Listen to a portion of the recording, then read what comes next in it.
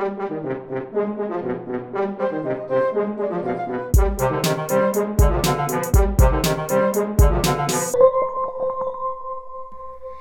we're going to start learning about instruments of the orchestra. We will also be talking about some instruments that are common but aren't usually found in an orchestra, but rather in a band. So let's start by talking about the difference between a band and an orchestra. There are different kinds of orchestras and different kinds of bands. When I talk about a band today, I'm not talking about a rock and roll band. In a rock and roll band, you usually see singers, guitars, electric basses, keyboards, and a drum set. But the kind of band I'm talking about is the type we have here in school. In 4th grade, you have the option of starting an instrument and joining the band. When you choose an instrument for band, you can pick the flute, clarinet, saxophone, trumpet, trombone, drums, but there is one family of instruments that you don't get to choose from for this ensemble, and that's strings. In a band, usually, there are no string instruments, no violins, violas, cellos, or basses. So, for the purposes of this class, the difference between a band and an orchestra is that there are no string instruments in a band. Of course there are exceptions to this rule. I did say that there are different kinds of bands, but when you hear the word orchestra, you know that it will include string instruments. Who leads an orchestra? The person who leads an orchestra is called a conductor. Now, of course, a conductor can be a man or a woman, but I will probably just use the word him right now to talk about this to keep it simple. A conductor has many duties, but one of the most important ones is keeping the ensemble together. The conductor leads the orchestra through practices called rehearsals, fixes any mistakes, and tells the players how he wants the music to be played. When the orchestra is playing a piece of music, the conductor moves his arms in certain patterns. If you're not used to it, the movements might seem random, but if you know what to look for, you will be able to understand what the conductor is telling you to do. Every conductor is different. Some are easier to follow than others, but it is necessary to learn how to interpret what your conductor is telling you through his hands, or you might miss something important. And after all, the conductor can't yell at you in the middle of the concert, "Hey, you, trombone, your solo's coming up." We will learn more about conducting later on, and you all have a chance to learn and practice your conducting patterns so that you will be prepared if you're ever called upon in some emergency orchestral situation. But for now, we'll move on. The word maestro means master or teacher. It is a title of respect given to conductors. The photos you are seeing now are of the current conductor of the Pittsburgh Symphony Orchestra. His name is Manfred Honeck, and he is from Austria. Maestro Honeck guest conducted the Pittsburgh Symphony Orchestra in 2006, and then was permanently hired this past year for the 2008-2009 season.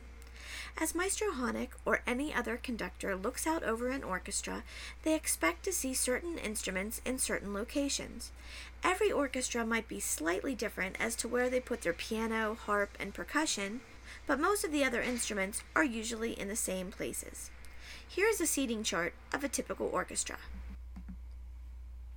You will notice that if you are the conductor, the violins are to your left, and the violas, cellos, and basses are to your right. The woodwinds and brass instruments are in the middle, behind the strings, and the percussion is somewhere in the back. The makeup of orchestras has changed a lot over the years, but in a modern-day symphony, there are usually about twice as many string players as there are woodwind and brass players. Let's start by learning about the string instruments. The 4 major instruments in the string family, the violin, the viola, the cello, and the double bass, all look very similar and are built in the same way. The instruments are made of many pieces of wood which are glued together. The body of the instrument is hollow, which allows the sound to resonate or vibrate. 4 strings, well, sometimes 5 on double basses, made of animal gut, nylon, or steel, are wrapped around pegs at one end of the instrument and attached to a tailpiece at the other. They are stretched tightly across a bridge to produce their assigned pitches. The violin, viola, cello, and bass all have basically the same parts. Here is a photograph of a violin. Let's look closely at it. You see at the very top how the wood is curved into a swirl that looks like a rolled up piece of paper? That's why it's called a scroll. The next items on the drawing are the tuning pegs. There is one for each string, 4, and the player turns them to adjust the pitch. The nut is the slightly raised part at the top of the fingerboard. Next comes the fingerboard, that entire black section of wood where the player puts his fingers. You will notice on the right side of the picture where the neck is labeled. The fingerboard runs down the front side of the neck and then continues out over the body of the instrument. You can see the 4 strings, and nobody better miss those on the test. Next comes most students' favorite part of the instrument, the F-holes. I know that it sounds like I'm saying a bad word, but I'm not, I promise. However, I still want to go around calling your brother or sister an F-hole. Even though it's not a bad word, enough people will think that it is that you'll probably still get in trouble. They are called F-holes because they are shaped like the letter F written in script. Moving on. Next comes the bridge. It's a small piece of wood that the strings go over before they attach to the tailpiece. The last 2 things are the chin rest, where the player rests his chin, and the end pin, which you can't really see in this picture, but looks something like this. Here's a picture of the bow. A player holds the bow at the frog. The opposite end is called the tip. The wooden part of the bow is the stick, and the horsehair is called horsehair. And yes, it is really made of horsehair. Cheaper bows can use synthetic material instead of real horsehair, but it doesn't sound nearly as good. The violin is the soprano voice in the string family. It is held in the left hand, under the chin, resting on the shoulder. The right hand holds the bow, which is drawn across the strings to create the sound. The violinist can also pluck the strings with their right hand. This is called pizzicato. The violin has a beautiful sound that can be soft and expressive, or exciting and brilliant. Let's listen to an example of the violin being played. While you listen, you can look at this photo of a famous violin player, Joshua Bell.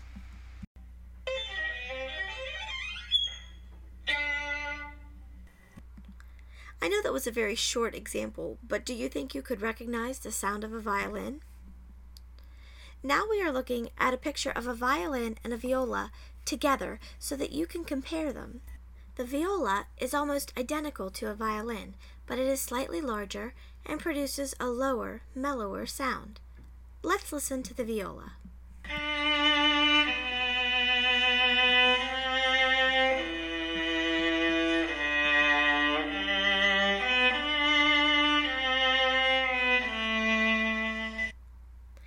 At first, you might have a difficult time telling the difference between the sounds that a violin and a viola make, but the more you listen, the easier it will become. The cello is the tenor voice in the string family. It is shaped like a violin, but it is much larger. The player must sit in a chair to play, and the cello is held between the player's knees. Because it can produce beautiful sounds from its lowest to its highest notes, it is a popular instrument. One of the most famous cello players is Yo-Yo Ma. Here is a picture of him. Oh, and by the way, when you're telling your parents about what you learned in music today, please do not confuse Yo-Yo Ma's name with the phrase Yo Mama. They are 2 totally different things. Okay, let's listen to an example of the cello.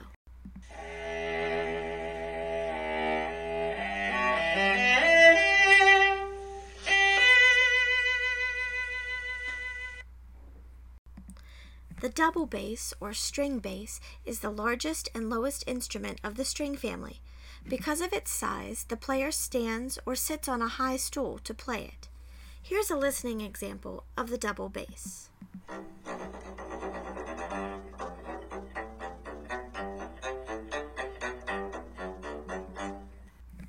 Professional players often have custom-made instruments, and one thing that some bass players like to do is have the head of their bass carved into something other than a scroll. Here's a picture of a bass with a replica of a head carved into the top. You might notice that this is a 5-string bass. Here's another cool one. This person had a dragon carved into the head. Here's another view. You can see here that they also had a new tailpiece carved to match the dragon theme. This is also a 5-string bass. Now we've talked about the 4 main string instruments in the orchestra. There's 2 more that I'd like you to be familiar with. The first is the harp. Harps are often found in orchestras, usually just one at a time, although some pieces do call for more than one. However, many orchestral pieces of music don't include a harp part, so the harpist doesn't play all the time. The harp is not like any other member of the string family. It has about 45 strings stretched across its tall triangular frame. The strings are plucked by hand, while 7 pedals at the bottom of the harp adjust the length of the strings to produce even more notes. Here's a sound clip of a harp.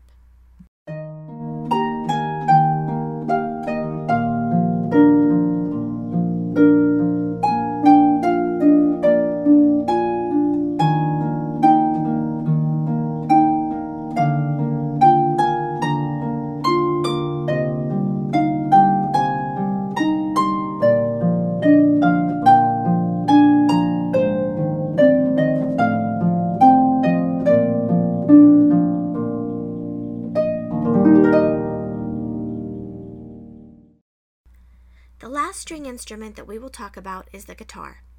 The guitar is not normally a part of a symphony orchestra. However, there are pieces that call for its use. I think probably all of you could look at a picture of a guitar and identify it. But let's go over a couple of the differences between the guitar and the violin, viola, cello, and bass. The guitar does not have a scroll on its head, but it still has the tuning pegs. However, there are 6 of them because the guitar has 6 strings. The guitar still has a nut and a fingerboard, but going down the fingerboard there are frets. These are little bars that tell the guitarist where the different notes are on the fingerboard. Instead of F holes, the guitar has 1 sound hole in the middle, and the bridge is at the very bottom of the strings. This is a picture of one of my favorite singer/guitar players, James Taylor. Now let's listen to an example of the classical guitar.